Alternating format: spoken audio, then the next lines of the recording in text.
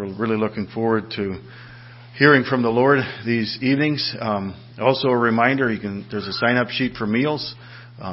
Welcome him into your home or to a restaurant or wherever, but welcome him and bless his family in that way. Also prayer meeting each evening at 7:20. Encourage you to be there and cry out to the Lord as we do together. And thank you for the good attendance tonight, those of you who were at prayer meeting. Without further announcements, let's stand for a word of prayer, and we'll turn the time over to Brother Terry. Terry, if you want to come up. Our Father in heaven, we come into your presence in the name of Jesus Christ tonight, and we thank you for the blood that was shed on our behalf, that we can call upon you. And I just pray for your anointing on Brother Terry tonight and through this week. Lord, may you empower him. May the Holy Spirit just give him unction and clarity of thought. And I just pray, Lord, that you would move mightily in my heart and in each of our hearts as we open our hearts before you. I just pray you would minister through our brother tonight. In Jesus' name, amen. You may be seated.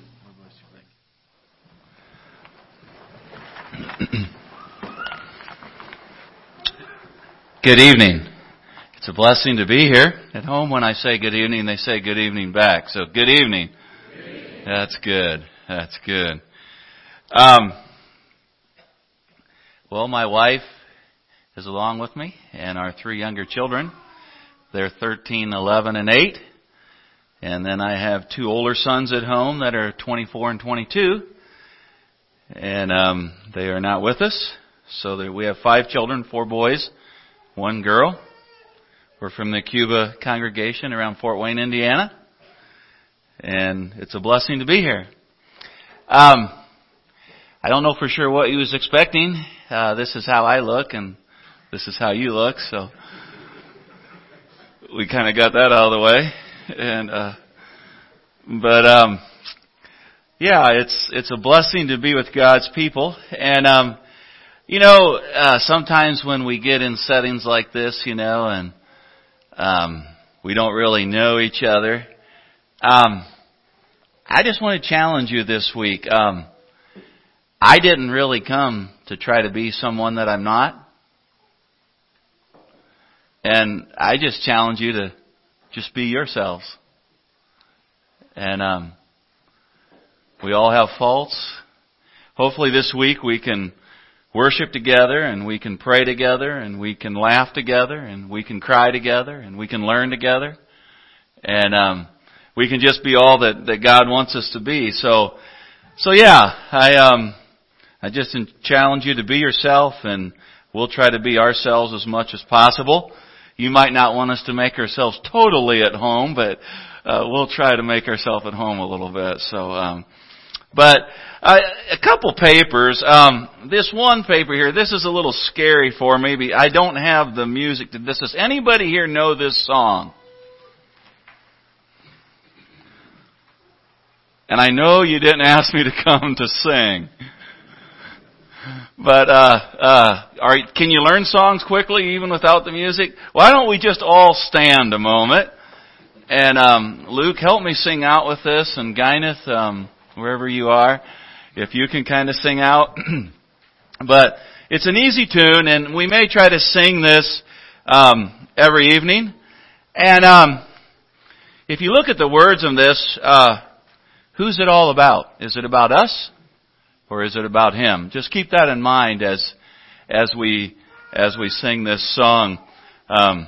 So don't be afraid to help sing along, even if you're a little bit off. It might just be in with me, So He's the oak and I'm the ivy. He's the potter, I'm the clay. He's the oil and I'm the vessel. I'm the traveler and He's the way. I'm the flower and He's the fragrance. I'm the lamp and He's the flame. He's the words and I'm the music. I'm the bride who takes His name. Very good. Let's sing that one more time as we get a little bit more familiar. We'll go a little faster, but let's sing that one more time tonight. He's the oak and I'm the ivy. He's the potter, I'm the clay. He's the oil and I'm the vessel.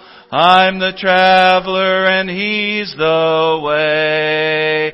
I'm the flower and He's the fragrance. I'm the lamp and He's the flame. He's the words and I'm the music. I'm the bride who takes His name. Very good. Very good. You can put that in your song sheet holders there or something. We'll try to sing that most of the evenings. I would like to possibly every evening give you a precious promise verse from God's Word. God's Word is filled with precious promises. Some of the promises, if we're not right with God, are not so appealing. But if we're right with God, all the promises in God's Word are appealing. And so I think we'll try to take most of them out of the book of Isaiah this week. So open your Bibles to Isaiah chapter 1. And tonight, most of the nights it'll just be one verse, but there's two verses here tonight.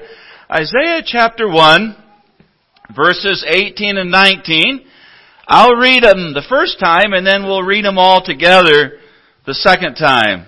Isaiah 1:18. Come now, and let us reason together, saith the Lord. Though your sins be as scarlet, they shall be as white as snow. Though they be red like crimson, they shall be as wool. If ye be willing and obedient, ye shall eat the good of the land. Let's read that together now. And I'll try to follow the commas and things a little bit, and we'll try to stay together. Come now, and let us reason together, saith the Lord. Though your sins be as scarlet, they shall be as white as snow. Though they be red like crimson, they shall be as wool. If ye be willing and obedient, ye shall eat of the good of the land. Is that a wonderful thought to you tonight? That all the sins that you've ever committed in your life can be washed away under the blood of the Lamb. Or they are, if you're here tonight and you're in right standing. Isn't that a wonderful blessing tonight? Though your sins be as scarlet, Isaiah calls sin red. Scarlet is red. We often think of sin as being black, but it's whatever, it's sin. But it says, come now and let us reason together, saith the Lord. Though your sins be as scarlet, they shall be as white as snow. What a precious promise tonight that we have from God's Word that we can claim. I gave you another sheet of paper here tonight, and you can just take that with you wherever. It's nothing real spectacular, but this week, Lord willing, I'm not sure I don't come prepared with all the messages that I'm going to preach, but I know we want to focus some down the line of the kingdom of God and what that is and what it means to us. And there are two kingdoms. There is the kingdom of this world and there is the kingdom of God. And we're going to, as we go through different messages this week, Lord willing, we're going to find out that those two kingdoms are very much opposite of each other. Okay? So, just keep that in your hand there around for a little bit. And a little bit here, we're going to look at some verses and we're going to talk about that a little bit as we go more into the message tonight. But as you think of the kingdom of God, Jesus said this. He said, "Thou art Peter, and upon this rock," He said, "I will build my church." And He said, "The gates of hell will not prevail against it." And I want to challenge you as a congregation tonight that until the day that God comes back, there will be a church, okay?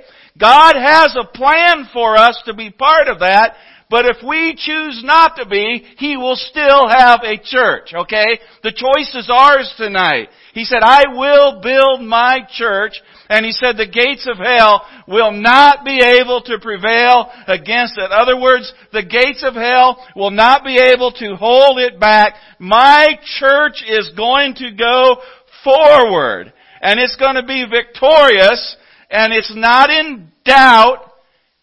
He is going to have a church. And tonight, that choice is each one of us have that choice tonight, whether we're going to be part of that kingdom.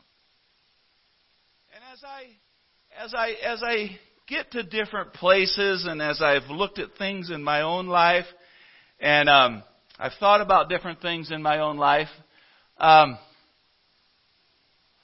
kind of come to realize over the last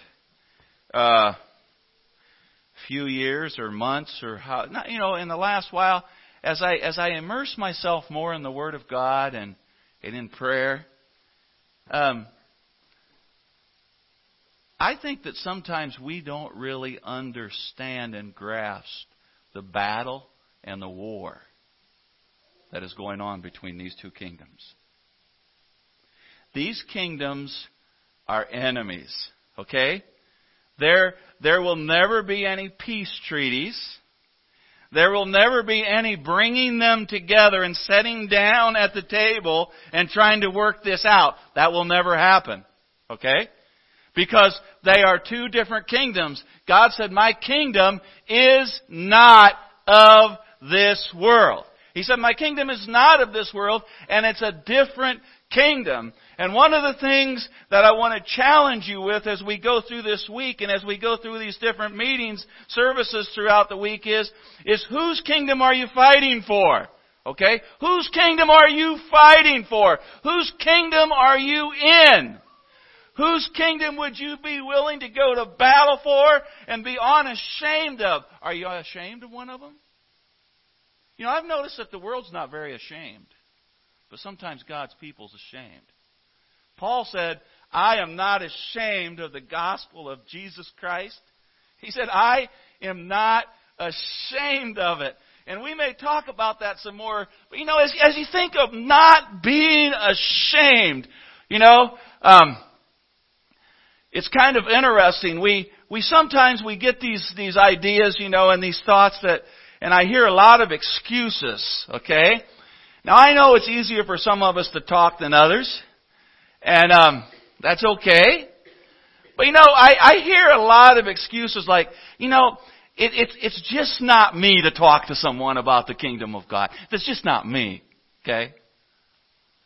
Well, I guarantee you tonight that if I got on the right subject, that every one of you would have no problem talking to me tonight, okay?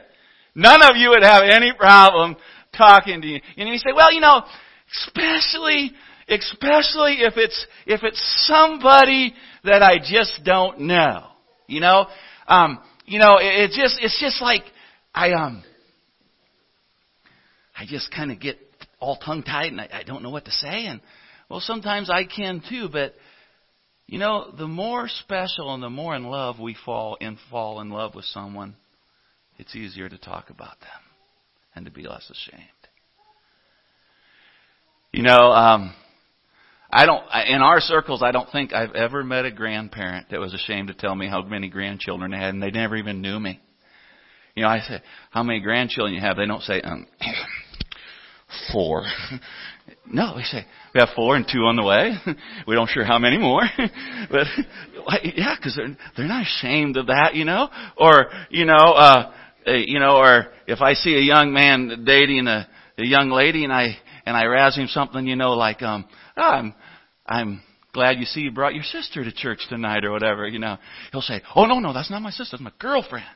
He doesn't say, oh, no, that's not, he's not ashamed of that. Here's another thing I think about sometimes is, say that you're standing in Walmart, and you're surrounded by people that you don't know, And so I would think most of you probably know what this is, right? This is a credit card, you know. One of these days we probably won't even have, but anyhow. And so this is a credit card, you know. And so think, you know, someday think, you know, you're sitting there and you're buying your $200 worth of groceries or whatever, and so you don't swipe them anymore, do you? So you put your chip in that in the credit card reader, and so you put that in there, and you know, you're kind of packaging up your stuff, and you're kind of doing your different things, and you just kind of lay that down on the counter there, and you're not really thinking about it, and you're over here and you're putting your things away, and you see that there's this big burly man, you know, in line behind you. And just as you happen to glance over there, you happen to notice that he kind of reaches up there and just takes that like that. And he just starts walking away. But you're one of these people that if you don't know someone, you just get all tongue-tied. And so, you know, you sat there and you're like, and you go home and you say, honey, the guy took my credit card. He says, why didn't you say? Well, I just didn't know what to say. I get all tongue-tied when I get around people I don't know. And you know, I mean, I wanted to say something, but I mean, I didn't know what to say. And well, I know you would say, hey, he took my credit card. Stop that guy. He took my credit card. Now, wait a minute, but you're not one to speak out, right? You know, one thing that I have found out, that the things that are special to us and that we love, we're willing to go to battle for, and we're willing to speak up for. And I tell you tonight, brothers and sisters, the more that we fall into love with Jesus Christ, the easier it is to speak up for Him. Take your Bibles tonight and turn to Matthew. I'm going to read a couple verses here. Keep your Bibles handy because we're going to look at several different passages tonight here a little bit. We want to talk about the kingdom of God. And let's see what John the Baptist had to say in Matthew chapter 3.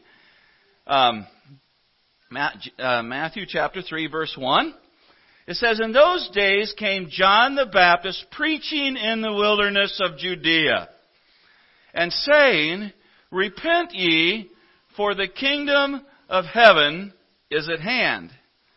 And let's just read 10. Well, no, let's wait on that. We might come back and catch 10 and 11. But let's flip over to chapter 4, verse 17, and see what Jesus said when He began His ministry. And it's almost word perfect. I think only the word ye is not in there. From this time forth, Matthew 4:17, from that time forth, Jesus began to preach and to say, repent, for the kingdom of heaven is at hand. Okay. So John the Baptist, when he introduced Jesus, he said, repent ye, for the kingdom of heaven is at hand. And when Jesus began His ministry, He said, repent, for the kingdom of heaven is at hand. So there's something to the kingdom of heaven. What is the kingdom of heaven? We all want to go to heaven. We all say that we're part of the kingdom of heaven.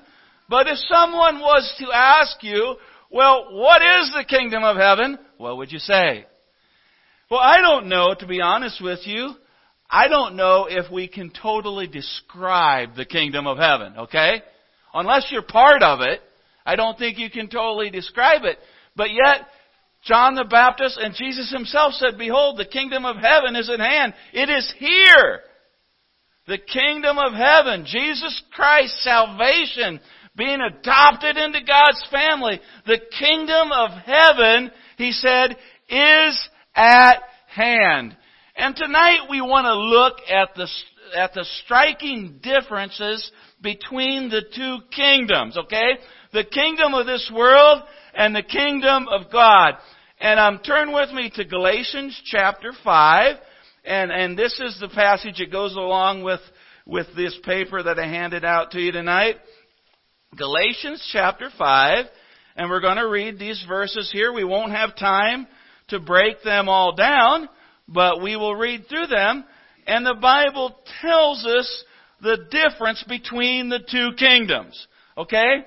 So I believe tonight that it's not just what I believe, but I believe it's what the Bible teaches, that when a person is born, okay, he is born with a spirit. That's his flesh.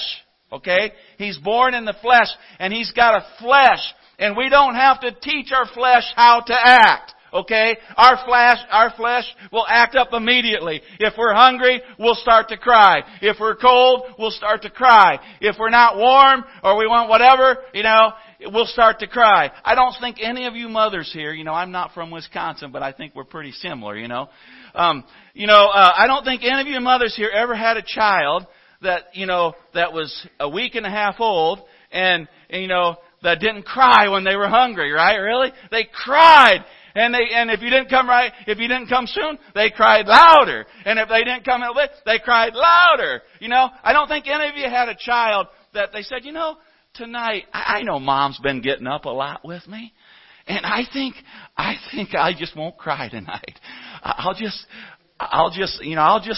sidestep my flesh, and even though I'm hungry, I'll just let Mom rest. No. What do? When they're hungry, they cry, and they demand, and they want it. And at that point, they don't even understand it really, but their flesh is saying, I'm hungry, and they're letting you know that I am hungry, and I want to eat, and I won't be quiet until you feed me. And so we're all born with a flesh. How many of you ever had to tell your children at 3, 4, and 5, honey, stop coming to me and telling me all the good things that your brothers and sisters are doing? I didn't have any like that.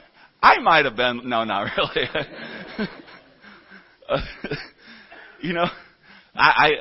I've had 5, God's blessed me with 5 wonderful children, but I never had to tell them. I've never had to tell them, stop coming and telling all the good things that your brothers and sisters are doing. But you know what? We sometimes as children, we have to say, listen, that's enough. Stop coming and telling me everything wrong that your brother and sisters. See, we're born with that flesh. And that flesh is lively. And that flesh, it wants what it wants, and it wants it now. Okay? But when we come to Christ and we're born again, then we receive another spirit. And that's the Spirit of God. Okay? So now we have the flesh, and you can. Sometimes I hesitate to call the flesh maybe the spirit, but it is a spirit. It's not the Spirit of God. But so you have the flesh, and then you have the Spirit living within us now. And so now we still have that old flesh, but now we have the Spirit of God within us, okay? I don't believe that when the Spirit of God comes into our life, that all of our old flesh is just done away with, and that we never have that anymore. In fact, 1 John says, if we say that we have no sin, we deceive ourselves, and the truth of God is not in us, okay? So it says if we say that we don't have that old sin nature anymore, then we deceive ourselves. I know that some people believe that when you have the Spirit of God, the flesh is totally done away. I've never seen anybody that lived it out that way, okay? I've heard people talk about it, but I've never met anybody who all their life lived it out that way. But, on the other hand, we have a lot of people in our circle sitting in our pews and standing behind the pulpit preaching sometimes that say things like this, well, I'm just human. And we all sin.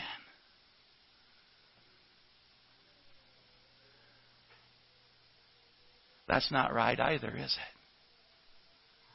Because I believe as I allow the Spirit of God to overtake my life and to overpower me, my flesh becomes less and less and less, right? The longer I walk with God, the closer I walk with God. Oh, that old flesh is still there, and it wants to rise up. But it's overpowered by the Spirit of God in my life. And I believe that every time that I sin, it's because at that moment in that situation, I sidestep the Spirit of God. Do you understand what I'm saying? I sidestep the Spirit of God. These two kingdoms are at war. And here's one thing that I just want to tell you right now. You already know this, and it's not a real precious promise or anything, but your flesh will never become like God. Okay? Your flesh will never become more like Christ. Your flesh will not say, well, I guess I'm not going to cry anymore. I guess I kind of like... No. Your flesh will always be your flesh. The only reason why you change is because the Spirit of God comes within you and it overpowers that flesh and it gives you a new mind, a new creature. The blessing of passing from this life and going to the next is that's when we totally lose that old flesh and we no longer have to struggle. But until then, we have that battle. So let's read these verses here. Galatians chapter 5, verse 16. It says, "This I say then, walk in the Spirit, and ye shall not fulfill the lust of the flesh." Okay? That's a promise from God's Word. He says, if you walk in the Spirit, you will not fulfill the lust of the flesh. For the flesh lusteth against the Spirit, and the Spirit against the flesh. And these are contrary the one to the other, so that ye cannot do those things that ye would. But if ye be led of the Spirit, ye are not under the law. Now the works of the flesh are manifest, which are these: adultery, fornication, uncleanness, lasciviousness, idolatry, witchcraft, hatred, variance, emulations, wrath, strife, seditions, heresies, envyings, murders, drunkenness, revellings, and the such like, of which I tell you before, as I have also told you in time past, that they which do such things shall not inherit the kingdom of God.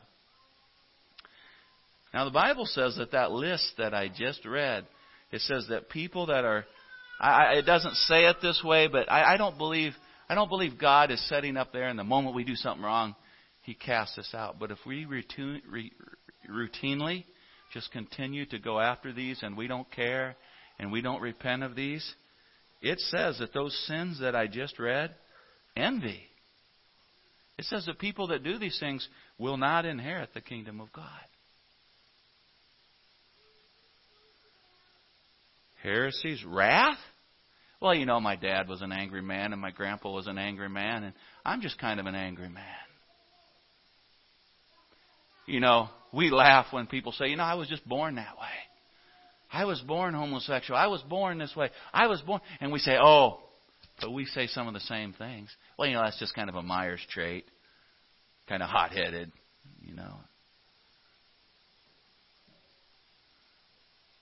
It might be a Meyers trait, but it's not a godly trait. Okay, it's a fleshly trait. Okay, but now listen to this, verse 22. But the fruit of the Spirit is love, joy, peace, long-suffering, gentleness, goodness, faith, meekness, temperance. Against such there is no law. And they that are Christ have crucified the flesh with the afflictions and lusts. And if ye live in the Spirit, let us also walk in the Spirit. Let us not be desirous of vainglory, provoking one another, envying one another. Okay, so just take this list that you have in front of you and just look at that a moment. Now, do you think those two kingdoms have anything that are alike?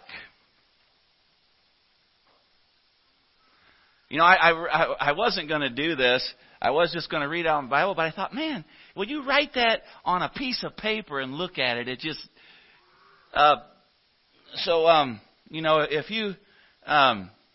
if you were going to exchange one of them, which one? Okay, just tell me, and we can exchange them if we all agree that that's okay. All right. Love. Which one of these over here could we exchange for love? Any? No. How about if we go over here and on the flesh, and let's exchange wrath, strife, witchcraft,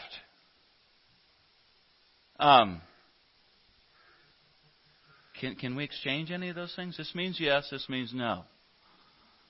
No. Okay, that's right. We can't exchange any of those things. So this side over here is our fleshly side. These things are the kingdom of the devil. And these things over here is the spirit side, and they are the kingdom of God. Now, here's a question that I don't know that we can totally answer. But why do we think that we can have a mixture of both of those sides in our lives and be all right with God? You know what Jesus said? He said, no man can serve two masters. Okay? For either he will hate the one and he will love the other, or else he will despise the one and hold to the other. Oh, this, do you think Jesus really meant this? Let me finish that verse. Hold your seatbelt, okay? Get fastened, because he said you can't love God and money.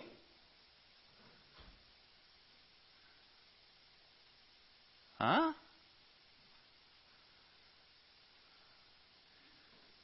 God said you cannot serve two masters. He said you can't love God and money.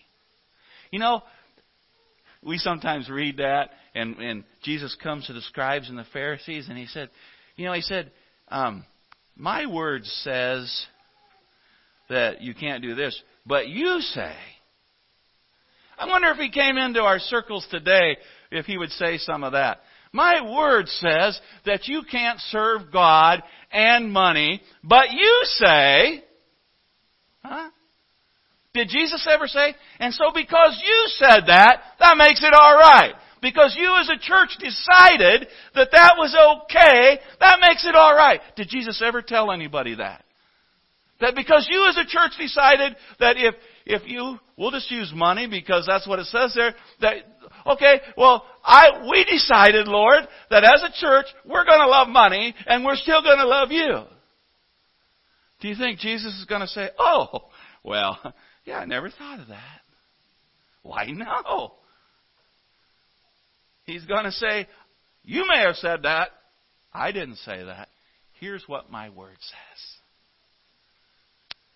And so see, I wasn't even coming to really talk about money tonight, but it just kind of came up in that verse there. But so it says that we can't serve two masters. That we can't serve ourselves and we can't serve God, okay? And so, now turn with me to Ephesians. Just flip back a few pages. To the back. Ephesians chapter 6. And it says in verse 10 there, finally, my brethren, be strong in the Lord and the power of His might. Put on the whole armor of God, that you might be able to stand against the wiles of the devil. For we wrestle not against flesh and blood, but against principalities, against powers, against the rulers of darkness of this world, against spiritual wickedness in high places. Now these verses here make it very clear, okay?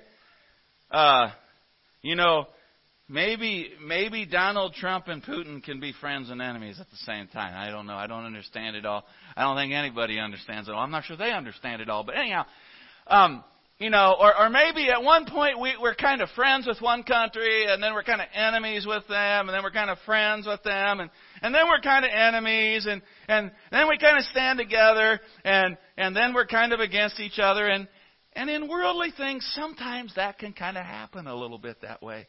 But never in the spiritual realm. Never. It says, be strong in the Lord and in the power of His might. Be strong in the Lord. Is your strength tonight in God? Is that where it's at? Or is it in the fact that you've got money, you've got a job, you've got a nice wife, you've got a family, things are going pretty good, you've got health, you've got a boyfriend, you've got a girlfriend, you've got the 4-wheel drive, you shot the nice buck. What is it? What what keeps me going? What gives me the zeal and the fire to go? Is it the kingdom of God, or is it the things that I possess of this world? Which one is it? It says that we wrestle not against flesh and blood. Listen to what we're fighting against, people. You know, and I have some concern about this because it's in our circles, it's in other circles. We kind of have this idea a little bit, okay, of easy believism. Our children come to 10, 11, 12 years old, and we just say a prayer with them, and they're into the kingdom, and we just kind of go through life, and we start a nice business, and we make good money, and we have a family, and we live inside of the standards of the church, or at least we do enough so that nobody ruffles their feathers or anything, you know. And we think that we're living the kingdom life. Now, numbers of those things can be part of the kingdom life and are part of the kingdom life. But the kingdom life is much more than that. It says that when I join the army of God, that I'm joining forces against the rulers of darkness, against spiritual wickedness in high places. It says that to be able to stand against the wiles of the devil. I want to challenge you tonight, brothers and sisters. The devil has no mercy. None. Zero. He will never have 1 ounce of mercy. God is merciful, and He calls us to come to His kingdom. He wants to help us. He wants to protect us. But the devil has no mercy. There's people at 95 years old, 2 hours away from taking their last breath, and the devil is hounding them. You've never been saved.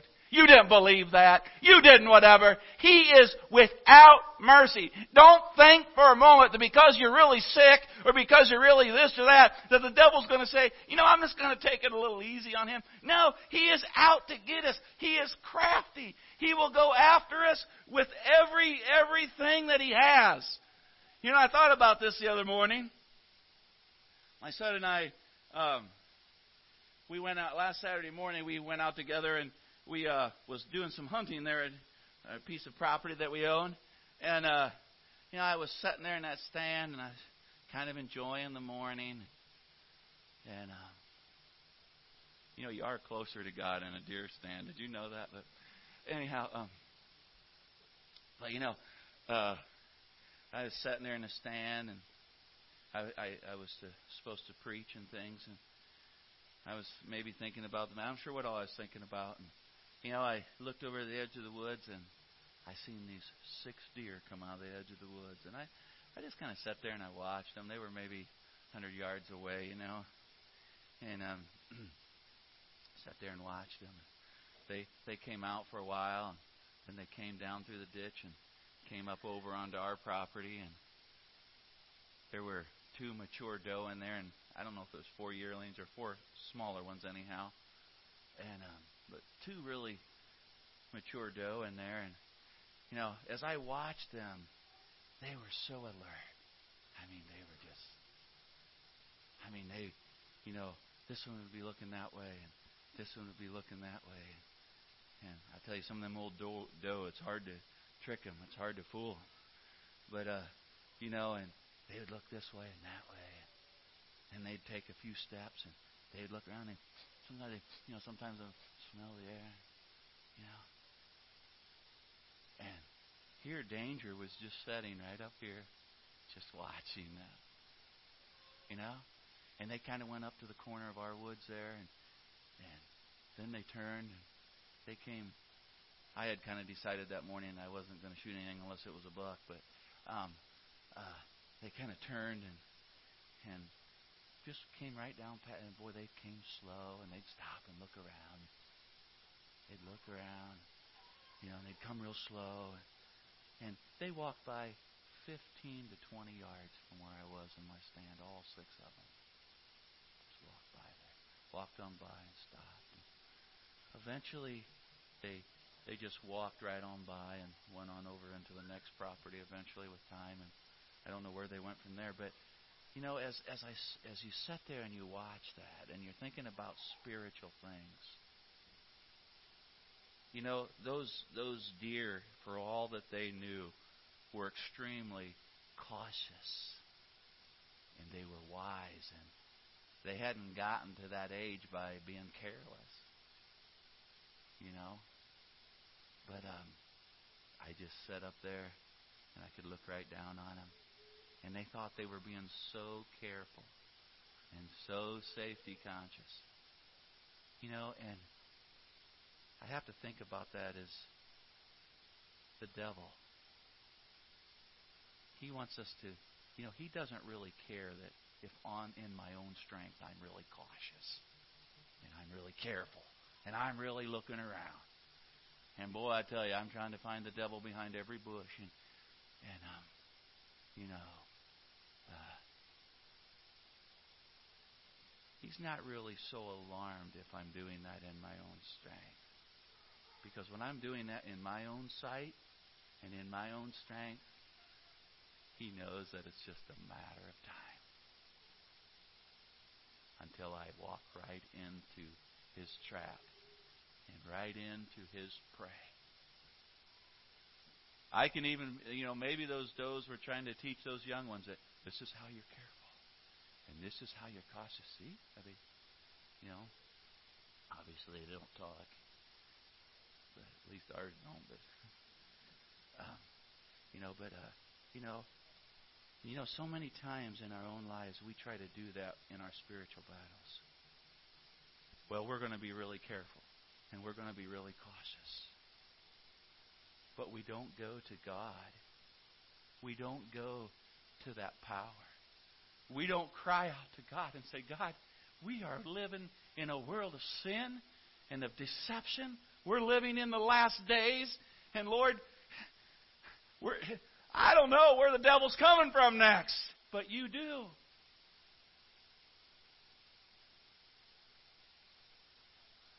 You know, we have too many professing Christians today that are trying to just be careful walking through this world without the power of God in their lives. And they're being entrapped. And they're being deceived.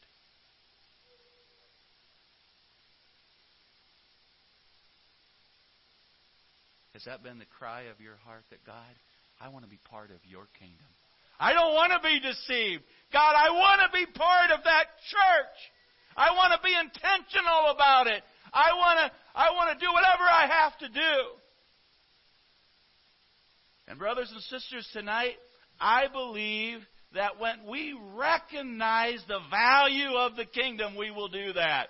Okay? When we recognize the importance and the value of the kingdom, we will do that.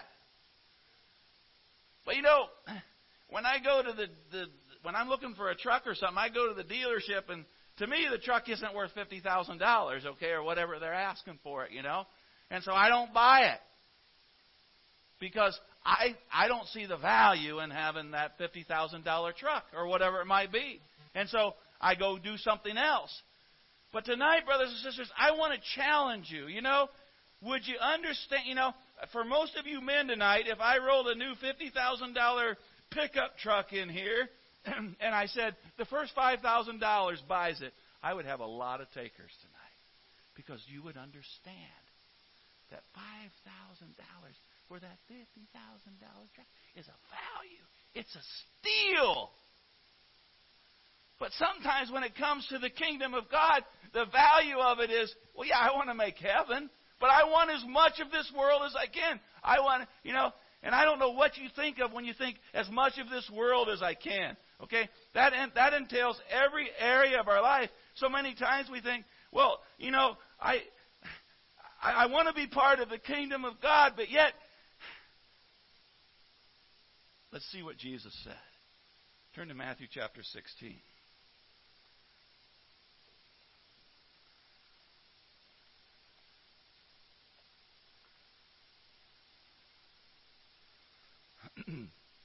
Then said Jesus unto his disciples, If any man will come after me, let him deny himself, and take up his cross and follow me. For whosoever shall save his life shall lose it, and whosoever shall lose his life for my sake shall find it. For what is a man gained, or what is a man profited if he should gain the whole world and lose his own soul? Or what shall a man give in exchange for his soul? Turn to Matthew 7 while you're right there. Matthew 7, and we want to read these verses 13 and 14.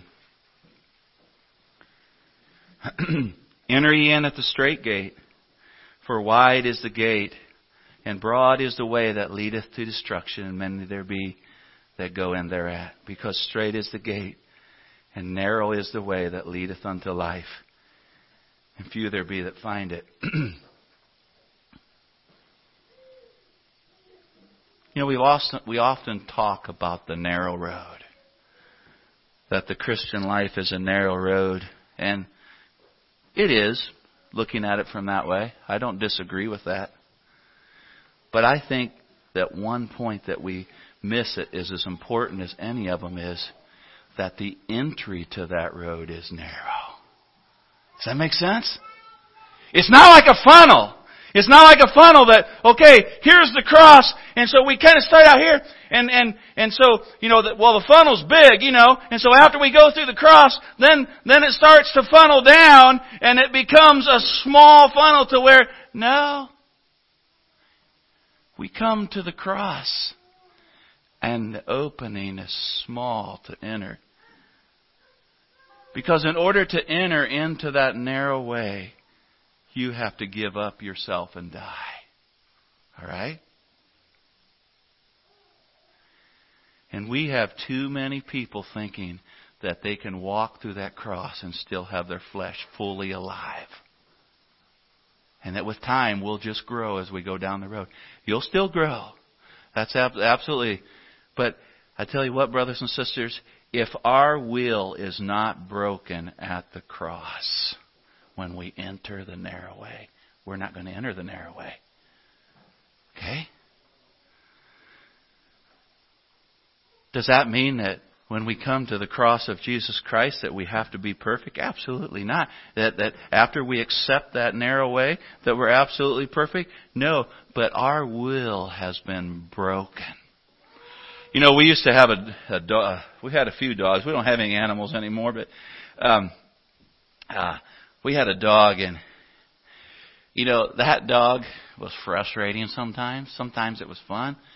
But, you know, we take that dog, and, you know, as long as that dog was on a chain, I could control it.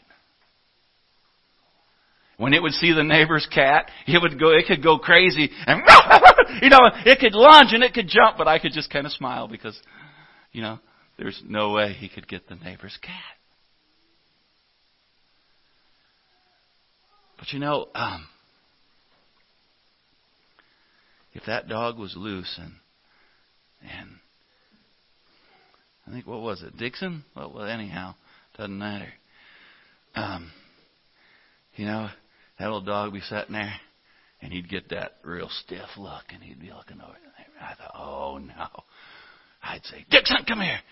And I tell you what, once he broke, I mean, there was no stopping him. I remember one time my wife, he was running down the yard, and she said, I wish I had a shock collar. She would have shocked him good and right. You know. But you know, his will wasn't broken. And that was just a dog. I mean, you know, you can train a dog, and you can teach a dog and discipline him enough, and set enough boundaries, and get a fence, and all these different things to keep him in the yard, and you can probably do it. But as soon as those things are gone, he sees that cat again, and pretty shortly he's just right after that cat.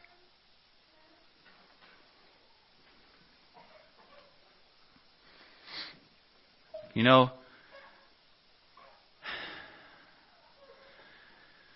I think for too many years in my life I was I was that way, and I still wrestle with those things. But how is it for you tonight? Is it because you understand the value of the kingdom that you're in it? Or unless you're chained and electric fenced and shock collars and whatever all, you're just lunging. You're lunging for the other kingdom, and you would love to have it, but it's okay to have some of those things in place. We need some of those things in our life to deny ourselves. But is that ultimately what's keeping you? Or is the value of the kingdom? Turn to Matthew, and Matthew chapter 13. And Jesus gives a very interesting story here of a man who understood the value of the kingdom.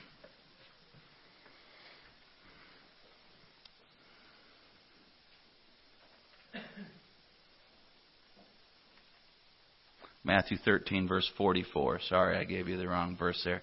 Matthew 13:44 says, "Again, the kingdom of heaven is like unto a treasure hid in a field, the which when a man hath found, he hideth, and for joy thereof goeth and selleth all that he hath, and buyeth the field."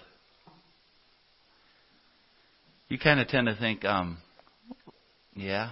But when Jesus spoke that was in a day. How many of you here, probably none of us here ever came through the Great Depression, right? We've had some Great Depressions, but not the Great Depression, right? But my grandpa came through the Great Depression. And he did not trust banks. He would not put his money in a bank. I don't know if he ever did, hardly. Maybe in his later years. But he didn't have trust in that bank because he had seen the banks collapse and everybody lose everything that they had. Well, back in these days, there probably wasn't necessarily these types of banks and things. And so it was common that a person, if they had a treasure or if they had some money, that they would put this in a container or something, and they would go out at night or when no one else was around or whatever, and they would dig a hole somewhere, and they would put that treasure in there, and they'd cover it back up, and put the leaves back over it, and they wouldn't tell anybody where that was. Only they knew where that was. And sometimes, in those days, they would do a treasure like that, and the person would pass away and never tell anybody else. And nobody knew that there was even a treasure in that field. Or maybe enemies invaded the land and they were driven out and nobody knew that treasure was there. And one day one of the servants is out and he's plowing the field and he's digging around, and all of a sudden, phew, there comes up a bar of gold, a brick of gold. Whoa. And instantly he begins to think that somebody hid a treasure in this field of great value and nobody else knows where it's at. So he covers it back up. Says he hideth it again. Covers it back up. And he goes to the owner of that field. And he says, "What do you want for that field?" And the owner says, "That's not for sale." He said, "No, I want to buy that field."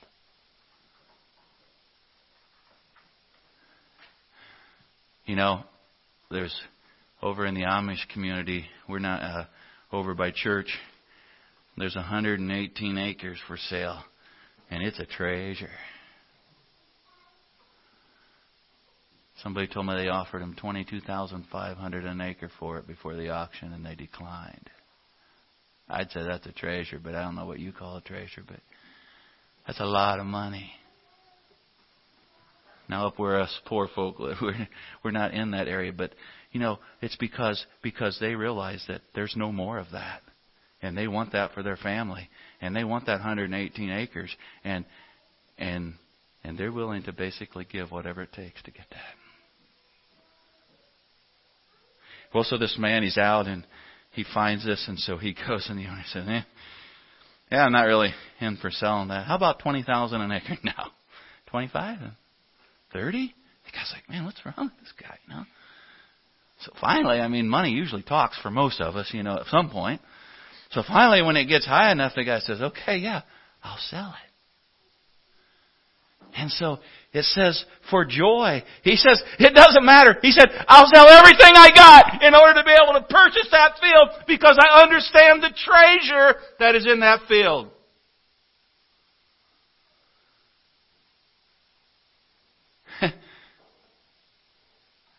And the owner walks away with all this cash in his pocket and says, how foolish. The property wasn't worth half of that. But the man who bought it goes home jumping and dancing and runs into the house, And he says, honey, I got the property. And he goes out and she probably thinks he's off of his rocker too a little bit. But he goes out and he begins to open it up. And he says, look at the treasures. Look at this. Right here there's more value right here by far than anything that I paid for it. And Jesus said that's how I like to call us kingdom lifers. Okay, that means we're in the kingdom for life. We're going to be in here for life. As long as we are faithful to God, we're kingdom lifers. I believe tonight that a kingdom lifer understands the value of the kingdom and he's willing to sell whatever it takes in order to purchase the property. Does that make sense tonight? Is that where you're at tonight? Is the kingdom that valuable to you? We're going to stop tonight. I had a few other things to share, but it's time to close for tonight. And we may, I'm not for sure how the Lord will lead, but we're going to pick up possibly with a few more of those things tomorrow and then go on. So I just challenge you tonight. I like to challenge people to think. Something that our society is doing less and less of is thinking. And if you think about it, it's not a homework assignment. That kind of gives it a bad connotation. But if you think about it, tonight when you go home and you lay your head down on your pillow or tomorrow at work or whatever, just ask yourself that question. How valuable is the kingdom to me? Don't put value in it in words. Evaluate the value of it by how you've lived your life the last year. That indicates how valuable the kingdom is. God bless you. Let's stand together. Father, tonight we thank you for your word. Thank you, Lord, that we can be part of a kingdom that is never going to fade, that it has phenomenal value tonight. So God, thank you for each person that came. Lord, thank you for continually showing us, Lord. I need to understand more of the value of the kingdom in order to sell the things that are not valuable. Sometimes to just destroy them or whatever it takes. So God, thank you for each person here tonight. Bless them as they go from here and keep them. Bless them for the time that they took to come and to listen and to be fed. And Lord, I pray that you would just give me the words. Lord, I don't know what I'm preaching tomorrow night yet, but Lord, you do. I just pray that you would lead, guide, and direct. Thank you, Heavenly Father. In the name of Jesus, I pray.